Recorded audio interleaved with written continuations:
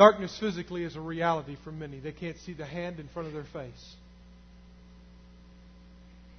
Darkness of soul is a reality for many who walk around in your world and my world that we may not even be able to distinguish from.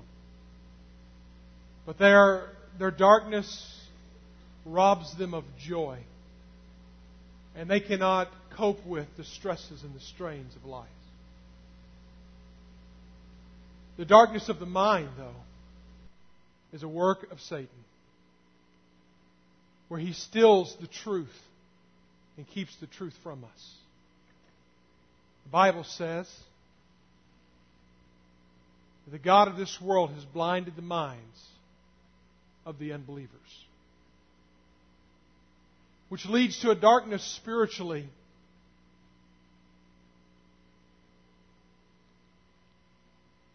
to where there's darkness between them and the truth and them and God. And that is the world in which many of us know people or live ourselves. And Satan likes to be perceived as darkness. But in reality, he is light. And that light is very deceptive. You may be seated.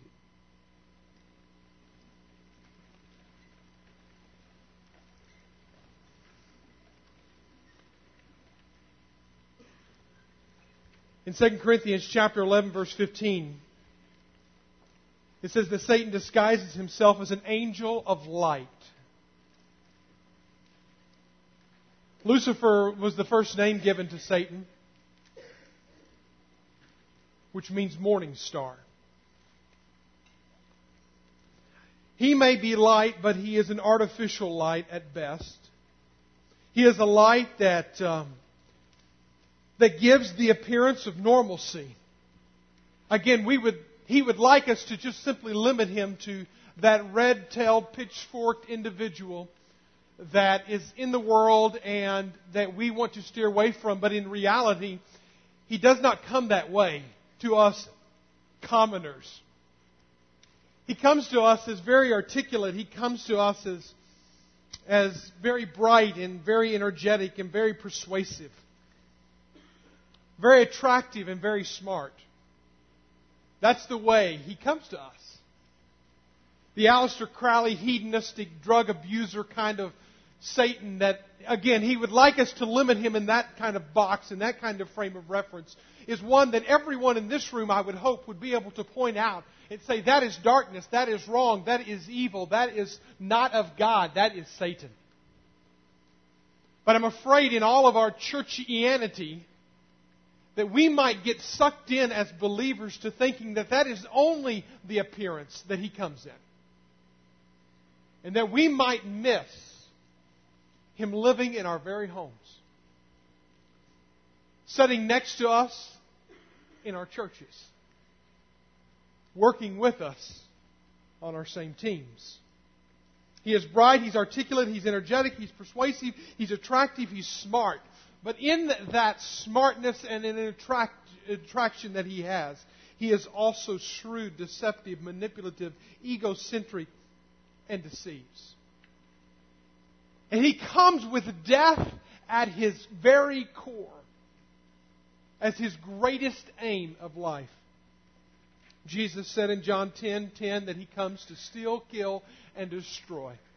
And he'll take it in any form or fashion that he can. If he can kill your integrity, he'll start there. If he can steal your dreams, he will go there. If he can destroy your marriage, he will take it. I think in our Western world, we don't know what to do with the devil. We cartoon him, we put him off as something big, or we make little of him, or we make too much of him. I think and Satan likes that confusion.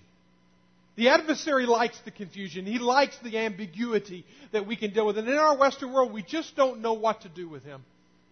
And there's two temptations that C.S. Lewis pointed out that really we can all end up in if we are not careful.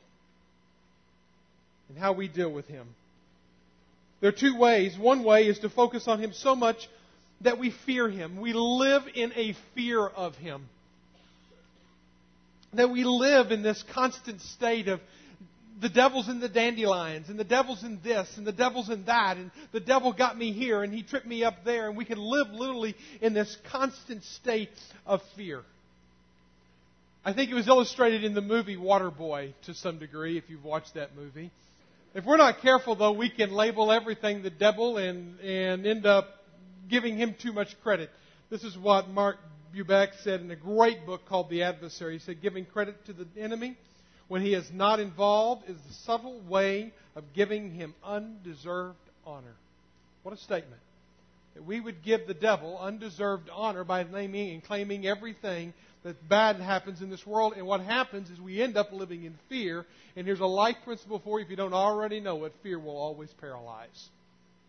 And if Satan can paralyze us, he's got the victory in our life. But that's one temptation that we can, one way we can deal with the devil. But the second way is that we can focus on him so little that we ignore him. And we can say, okay, that's just fairy tales have gone by. This is the temptation that I face. Not to label him as fairy tales, but just to ignore him, make too light of him, not see him as an intricate part in this world.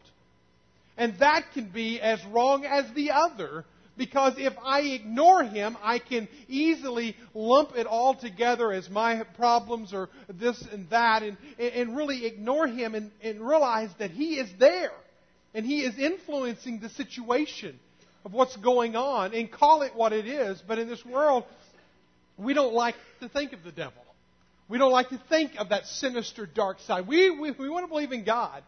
Barna did a study of over 1,800 self-described Christians and found that 78% in this study, now this is interesting, 78% in this study believed in God, obviously if they're self-described Christians. They believed that he was an all-powerful, all-knowing creator of the universe who rules the world today. I believe everybody in this room would raise their hand on that one. That is God. That's the God that I know. That's the God that I honor. In this same survey, though, interesting thing goes on, that not all of them believe that he is real. In fact, only 40%. In fact, 40% strongly felt that Satan was not a living being, but was a symbol of evil. And only 26% of them, in a modern-day survey, believe that Satan was real. We want to believe in God, and that's all positive and good. But do we want to acknowledge the adversary? I want to say that he is not a myth. He is real, and he is in real time. He is in your life, and he is in my life. He is around us. He is in your today, and he will be in your tomorrow. And if we do not learn to unveil, again, he blinds the minds of unbelievers. I believe he can distort even our sense of perception. If we are not careful, we will be sucked in. And as we enter into this 6-week series, I can only tell you and only call you, please, please, please, ask God to remove the blinders of what is going on really around us in our life. I would encourage you, we're having actually during the services, we've started it today. If you want to be a part of it, we encourage you to see Pete Finfrock. We want you to be a part of a prayer team that's praying during all 3 of our services. If you have flexible time, go and be a part of our prayer team that's praying right now in our offices, that's praying for you. We need prayer warriors. I want to encourage you, some of the things that we're going to talk about, you're going to walk out of here and not agree with, or you're going to have struggles with, and in your own life, in your own marriage, you'll have temptations during the next 6 weeks to stop coming, to not come, or whatever else may happen in your life. I want to challenge you, don't go there. Be a part of a body life group that's signing up right now. This is not commercial time. This is the reality that I need people around me who will pray for me, and I can pray for them. The reality is that Satan is real, and he is heavily involved in our lives. 2 Corinthians chapter 2, verse 11 says, in the order that Satan might outwit us, for we are not unaware of his schemes. My challenge, my goal in this entire series is to hopefully remove the advantage that Satan has taken over many Christians to outwit us, to out-scheme us. And that if we could understand His schemes and ways, that we might be able to see how He is at work in my life, in my family, in my job, in my church, in my reality of where I am today. You have in your staple to your bulletin a sweet tart. Because I want you, the entire message, you can suck on your 2 sweet tarts, if you will. But I want you, the entire series, to think of Satan as the original sweet tart. He comes across very sweet. He comes across as an angel of light.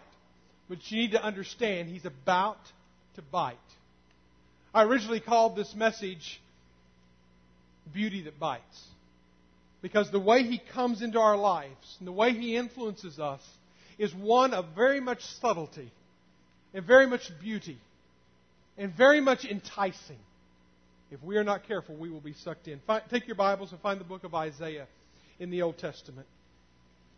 And let us just begin to unpack the schemes, the ways, the methodologies of Satan in our world and in our lives that we might be aware. Isaiah and Ezekiel give us the downfall of Satan. And I think there's no better place to start than to just go into this series and to begin to understand it from a portrait kind of way, from some broad stroke portraits, profiles of Satan, so that we can understand who he is and where he originated from.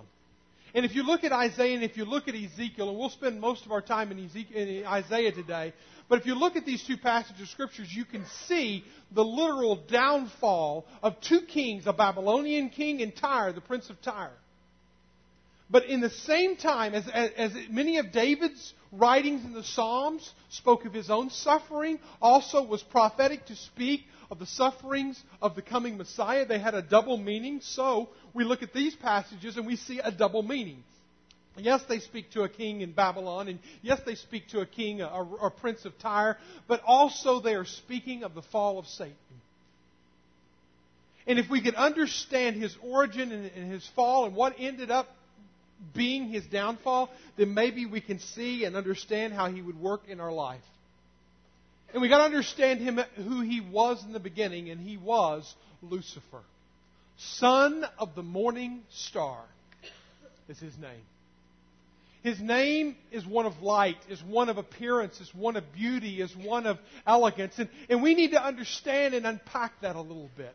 And so I want to give you 5 areas, 5 profiles of Satan today that just begin to formulate in your mind that he's not a fictitious character, he's not a symbol of evil, but he is real. He is active. He is on planet Earth. He is in your family and around your family. He is in your life and around your life. This is not to generate fear. This is to bring us to reality. Can we appreciate the difference? Because at every message I will speak of victory. And hopefully you will live in that victory. If I was just trying to create fear, I would not speak of victory. But I do want to speak realistically. And to say that, folks, it's time to stop ignoring him. As my temptation is so often. And it's time to look at him very realistically. First of all, I want you to see a photo of Satan. Not a literal photo, but a photo that if there was a camera taken in that day, you would find that he is tall, dark, and handsome. I would say this: the devil wears Prada. He would be the most sharp-dressed individual. He would be if he were to walk in this room today in a physical form, he would be the most admired among men and the most adored among women. He would be charming. He would be attractive. He would be intelligent. He would be somebody as a man you would want to network with. And somebody as a single woman you would want to get to know better. That's the attractiveness that he is. Again, the sinister devil he is behind. He is that artificial light, yes. But his appearance is very attractive. It's as one person has said, you can impress people at a distance, but you impact them up close. And he will impress your socks off. But as sure as he impresses you, as you get close to him, as you come into him, as you listen to him, as you yield your life to him, he will impact you at a totally new level. In verse 12 of Isaiah chapter 14 is where we'll begin reading today. And again, we'll just look at a few verses, but these verses I think you will begin to see the fall of Satan. And you see it first of all in verse 12 when he says, "Now you are fallen from heaven." Now, this is not speaking of the Babylonian king. You can see that there's no way that the Babylonian king would have fit this kind of description. So there's a double meaning going on here. And here he is speaking of Satan. He says, "You have fallen from heaven, O day star, son of dawn." Does that sound sinister to you? Sounds beautiful to me. O star, O son of dawn, how you are cut down to the ground, you who laid the nations low. We need to understand Lucifer as he was in his original form and as he can be today, to this very day. He can be very, extremely attractive in his sinister, malign, evil deceptiveness. Ezekiel, again, I think we need to compare these passages because there's 14 different parallels between Isaiah and Ezekiel. So you've got to understand them together when you're studying the origin of Satan, the adversary. But in Ezekiel, turn over a couple of books. Go to your right. You'll find next the book of Jeremiah, next the book of Lamentations, and then after Lamentations, you'll find the book of Ezekiel. In Ezekiel chapter 28, this is how Ezekiel describes him. Again, speaking of the king of Tyre, but also speaking of Satan. "You are a signet of perfection." Doesn't sound too flawed to me. "Full of wisdom." Doesn't sound too stupid to me. "And perfect in beauty." You were in Eden, the garden of God. Every precious stone was your covering. He glowed, you might say. Sardis, topaz, diamond, beryl, onyx, jasper, sapphire, emerald, carbuncle or whatever that is. I'm sure it's a beautiful stone. And crafted in gold were your settings and your engravings.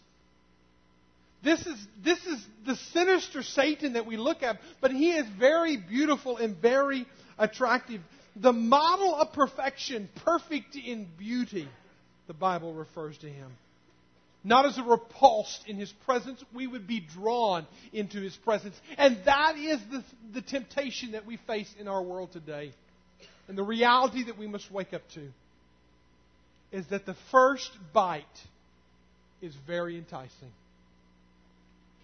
I can tell you early on in my young calling to ministry was in my junior year in high school when a friend of mine introduced me to another friend. And I will tell you from time to time throughout this series of messages different things about this encounter. But I will also protect this person because this person still lives in Northwest Arkansas. And we're friends.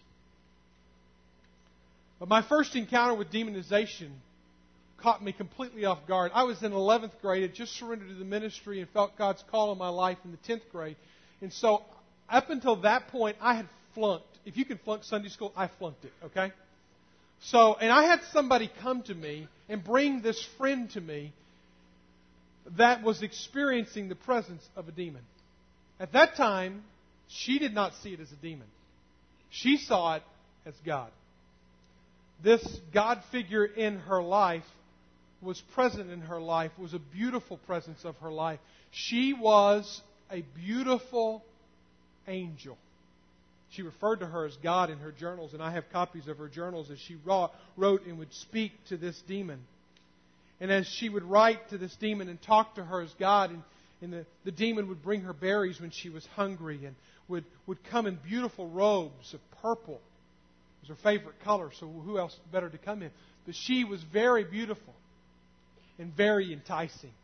And she talked to her and she prayed to her and she communed with her. But there was something in her spirit that said there's something not right about this. So via a friend, we get connected. And in my uneducated way, all I knew is what the Bible showed. about demonization. And so we began to pray together. And we prayed a lot together, and we shared a lot together. And I invited her to the youth ministry, and I told my pastor about it. And it was one of those things that I just was seeking counsel from every source. But the irony is that this beautiful lady who fed her berries, who wore purple dresses in her life, protected her from the evil out there. Evil, I quote. As soon as she started hanging around me, and as soon as she started coming to church, and as soon as she started praying, took on a totally different form. And began to feed her, in a sense, ways that made her sick at her stomach. And other demons began to come around her. It was a very dark moment. But when light exposes darkness, darkness must flee. And as I tell you that, not as sensationalism. In fact, I have never shared it in 20-something years of ministry this publicly. But I share it with you today to say that Satan comes in a very beautiful fashion. Be very, very aware of that. If you were to see a photo of him, you would call him tall, dark, and handsome. Number 2 is you need to understand his perspective. There's no place like the top. He wants you on the top. In fact, I'll tell you this right now. Satan wants you successful. Now, there's nothing wrong with success, right? That's what I would say. That's what you would say. But Satan really wants you successful. He wants you climbing the ladders. He wants you at the top. He wants you at the top of your game. He wants you to look at yourself with just an amazing amount of confidence and arrogance, maybe even about you, that you can walk into the room and the whole temperature of the room changes. You exude success. People want to come around you in your success. Well, we have to be careful about, in our success, that our success does not become our greatest failure. Be careful that your success does not become your greatest failure. Max Dupree, author and chairman and CEO of Herman Miller Corporation, said it like this: leaders are fragile precisely at the point of their strengths, liable to fall at the height of their success. He wants you successful. Successful without Him. Without God, He wants you to see in and of yourself that you can and you will and you can become all that you want to become because you are the man. He wants you on top. Because if you're on top, and you know you're on top because you got yourself on top, then you don't need God. Look again at Isaiah and notice that 5 different times Satan says of himself, I will. I will ascend to the heaven. Verse 13. Above the stars of God. I will set my throne on high. I will sit on the mountain assemblies in the far reaches of the north. I will ascend above the heights and the clouds. I will make myself like the Most High. Now, none of us would be so bold in our vocabulary today in this building to say, look at what I've done. But we believe it in our heart, don't we? Beware that we don't develop the same perspective that Satan does. Because back in that Ezekiel passage, in Ezekiel 28:17, it says, your heart was proud because of your beauty. You corrupted your wisdom for the sake of your splendor. You corrupted your wisdom. You were wise. You were perfect. You were all-knowing. You were not all-knowing. You were an angelic archangel, Lucifer. But you corrupted it for your splendor. You know what? We may promote ourselves and grow ourselves and become something quite successful in ourselves. And then God may say, you can have it. Be careful that we don't take on the perspective of Satan. You think about Adam and Eve. Think about Adam. He had the best job on earth. He had 2 jobs given to him. In a perfect world, in a perfect place, with God walking with him in the cool of the evening. Perfect. He had 2 jobs. 1, name all the animals. 2, make babies. He was a wildlife expert. He was a wildlife expert in the field, but he's also a wildlife man at home. I mean, that's really what his job was. Multiply the earth, but also name all the animals. That was what his job was. But yet in that it wasn't enough.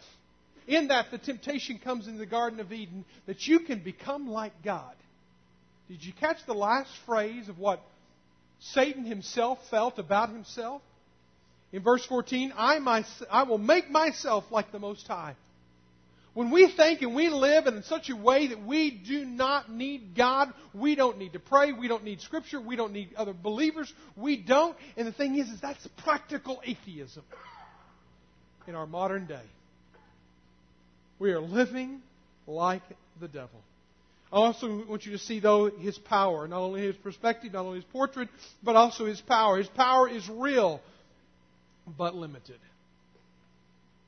You have heard of the Chinese Tao Chai symbol, the yin and the yang symbol. That symbol represents a cosmic dualism between good and evil. And there's a lot of people that believe in a dualism, even in our Western American world, that really there's evil out there and there's good out there, and God's on the good side and and the devil's on the bad side. And if we can just get on the good side, then the good will if we can get enough weight over here, then we can beat and conquer the evil one. I want to tell you today, that in itself is a deceptive twisting of the truth that Satan so subtly does. Twisting of the truth, even dualism. The fact that there's good and evil battling against each other. I want to say that God is sovereign today. And that it's not good and evil battling against each other.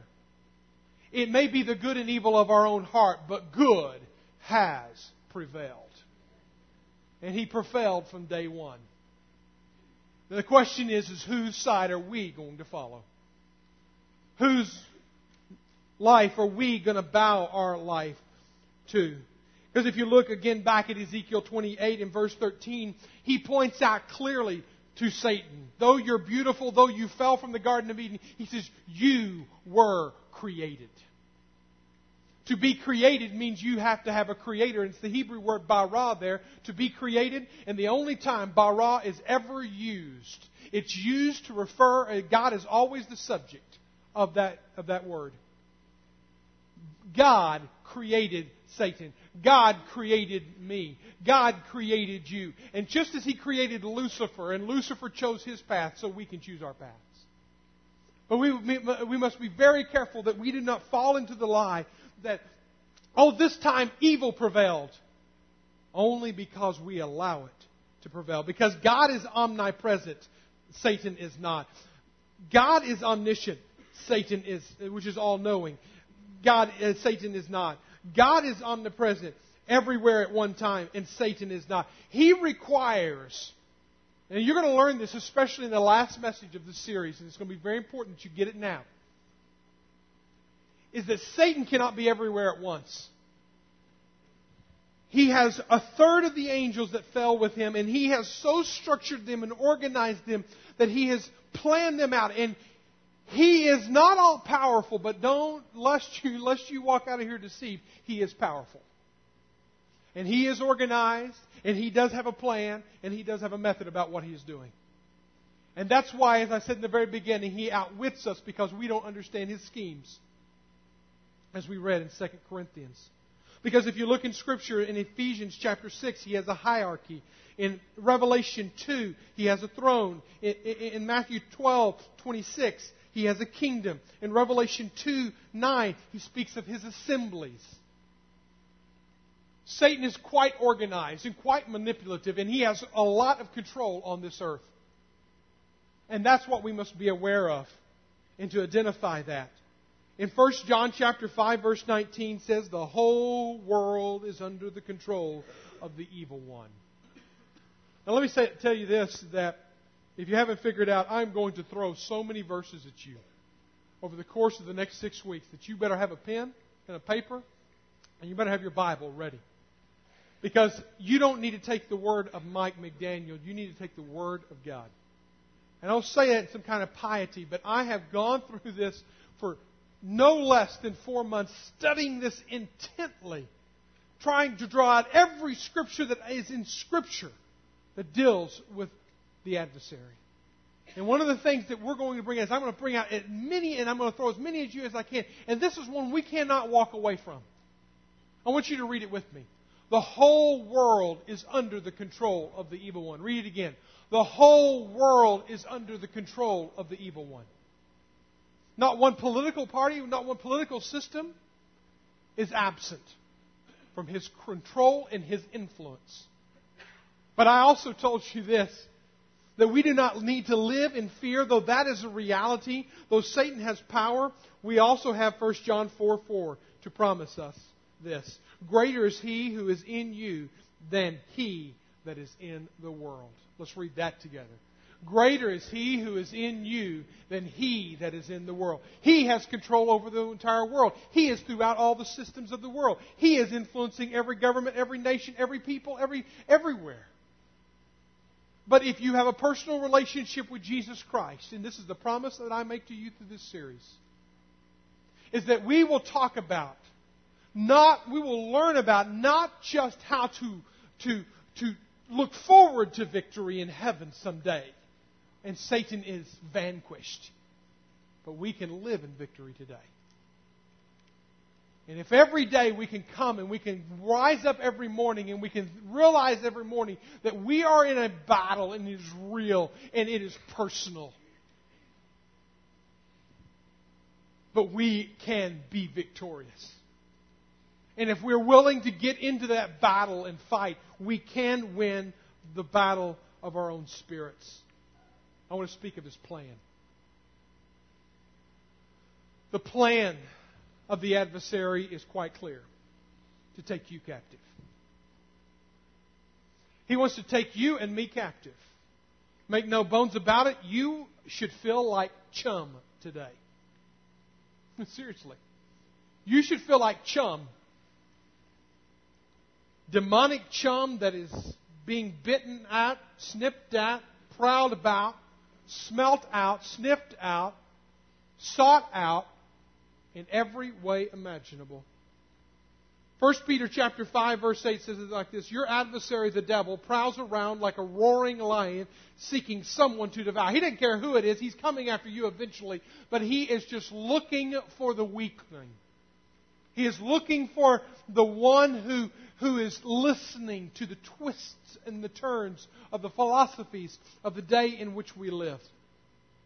Verse 17 in Isaiah says it like this.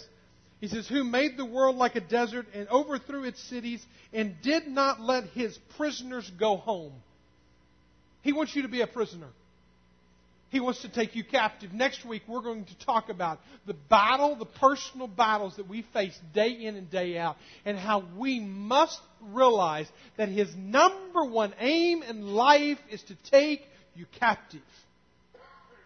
And he's fine with taking you inch by inch, millimeter by millimeter, as long as he can continue to get into your life and to hold you prisoner. Again, not fear, but reality is what I seek to raise here today. One of the realities of our day and age and the twistings of truth is that of pluralism, that of relativism, that of idea that all truths are equal, or no truth really matters. We just all got to get along. And there's a lot of truth to getting along. We just all got to agree. We all just got to just accept one another. The subtlety of that, you just do what you want to do, and you just do what feels good. And again, if we could just take that vein, take that philosophy, we're going to be right in line with his captivity. Stepping right in line with that. We have this philosophy, and you know what I'm going to say. If it feels good, what? Do it. It pervades our culture. You want a new car? Go get a new car. You want this? Go get it. Whatever. Go get it. Go get it. It's yours for the taking. Realize this, that in Judges 21:25, this is the same philosophy Satan's been using for years. Everyone did what was right in his own eyes. Satan has 22 different names in the Bible. I'll give you them quickly. Accuser, Revelation 12. Zechariah 3, adversary, slander in 1 Peter 5. King of death in Hebrews 2:14. Tempter in Matthew 4. Deceiver in Revelation 20. Prince of the world in John 12:31. Murderer and liar in John 8:44. Ruler of darkness in Ephesians 6. The dragon in Revelation 12. enemy in Matthew 13, roaring lion in 1 Peter 5:8, and this is only half of his names. He's real, and he's really after us. Stu Weber, a former Green Beret, turned pastor, makes this statement in his book, Spirit Warriors. He said, every Christian is a walking battlefield. Every believer carries deep within himself a terrible conflict. And most of us will gravitate to anything that will help us win the battle. Call it the battle between the flesh and the spirit. Call it the quest for a victorious Christian life. Call it what you want. But it's flat out, knock down, drag out war. And when it's over, you want to be among those who are standing. The dragon wants to slay us. Let me give you I'm going to put myself out here. I'm going to do a survey real quickly. How many in this room know somebody personally? And this is just one area, one little domain that Satan gets in and he says, if it feels good, do it. One little, you can multiply it to infinity. But how many of y'all know somebody personally who either in the past or in the present reality right now has been married and is living in an extramarital relationship, either in the past or in the present? Would you raise your hand? Just about everybody knows somebody who has been there. Who's to say you won't be next? He is coming for you. See, it won't happen to me. I'm strong in that area. Here's a verse for you out of the Message. 1 Corinthians 10:12 says, don't be so naive and self-confident. You're not exempt. You could fall flat on your face as easy as anyone else. The reality is that He is coming after us as a dragon, as an accuser, as a deceiver, as a murderer, whatever form He needs to come in to take us captive. But I want to leave you with the final portrait of the devil that you can't miss, and that's his punishment. Because it doesn't end just there. It's eternal damnation is where his punishment leaves him. And in verse 18 and 19, all the kings of the nations lie in glory, each in his own tomb. If you're really a king, you're going to have a glorious, beautiful tomb. But you are cast out away from your grave like a loathed branch, clothed and slain and pierced by the sword. And you go down to the stones of the pit like a dead body trampled underfoot. One of the greatest tragedies in the Jewish culture is not to have a proper burial. And if you're truly a king, if you're truly going to be like the Most High, you're going to have one of the most beautiful burials imaginable. But God says here through the prophet Isaiah, He said, you won't even have a grave. You will be trampled underfoot. Satan will fall ultimately to an eternal damnation. And listen, my friend, I want to tell you this today is glorious news. Is that when God created hell, and yes, I do believe in a literal burning eternal hell. Too, man, I'm busting all your bubbles if you thought I was just some kind of wacky guy or whatever. Contemporary guy. But I'll tell you this. He did not create hell for you and I. God created hell for the demons and Satan. And it says in 2 Peter chapter 2, verse 4, it said, God did not spare the angels when they sinned, but cast them into hell and committed them to chains of gloomy darkness to be kept until the judgment. My friend, today, I do not believe that God created hell for one person in this room. But the reality is if we do not come in line with Jesus Christ, we are in line with Satan. That's just all there is to it. There is no gray to that. John 3:16 is probably one of the most quoted verses in the Bible. For God so loved the world, say it with me, that He gave His only begotten Son, that whosoever believes in Him would not perish but have everlasting life. We love that verse. whosoever believes in Him will not perish, but have everlasting. You read the 2 verses later. Read John 3:18 when you get home. Those who believe are not condemned, but those who have not believed are condemned already. I'm afraid our children grow up in a condemned state. I'm afraid adults live their life in a condemned state until they come into a personal relationship with Jesus Christ. And if I could say anything to you as the band comes back up here, is I have one urgent appeal for you today. Is not to walk out of here in fear. It's not for you to walk out of here with some sensational story about Mike's encounter with demonization. But it's to make sure you are in a right relationship with Jesus Christ. Because his deception is that no, you are good enough in and of yourself. You are powerful in enough in and of yourself. You are beautiful in enough in and of yourself.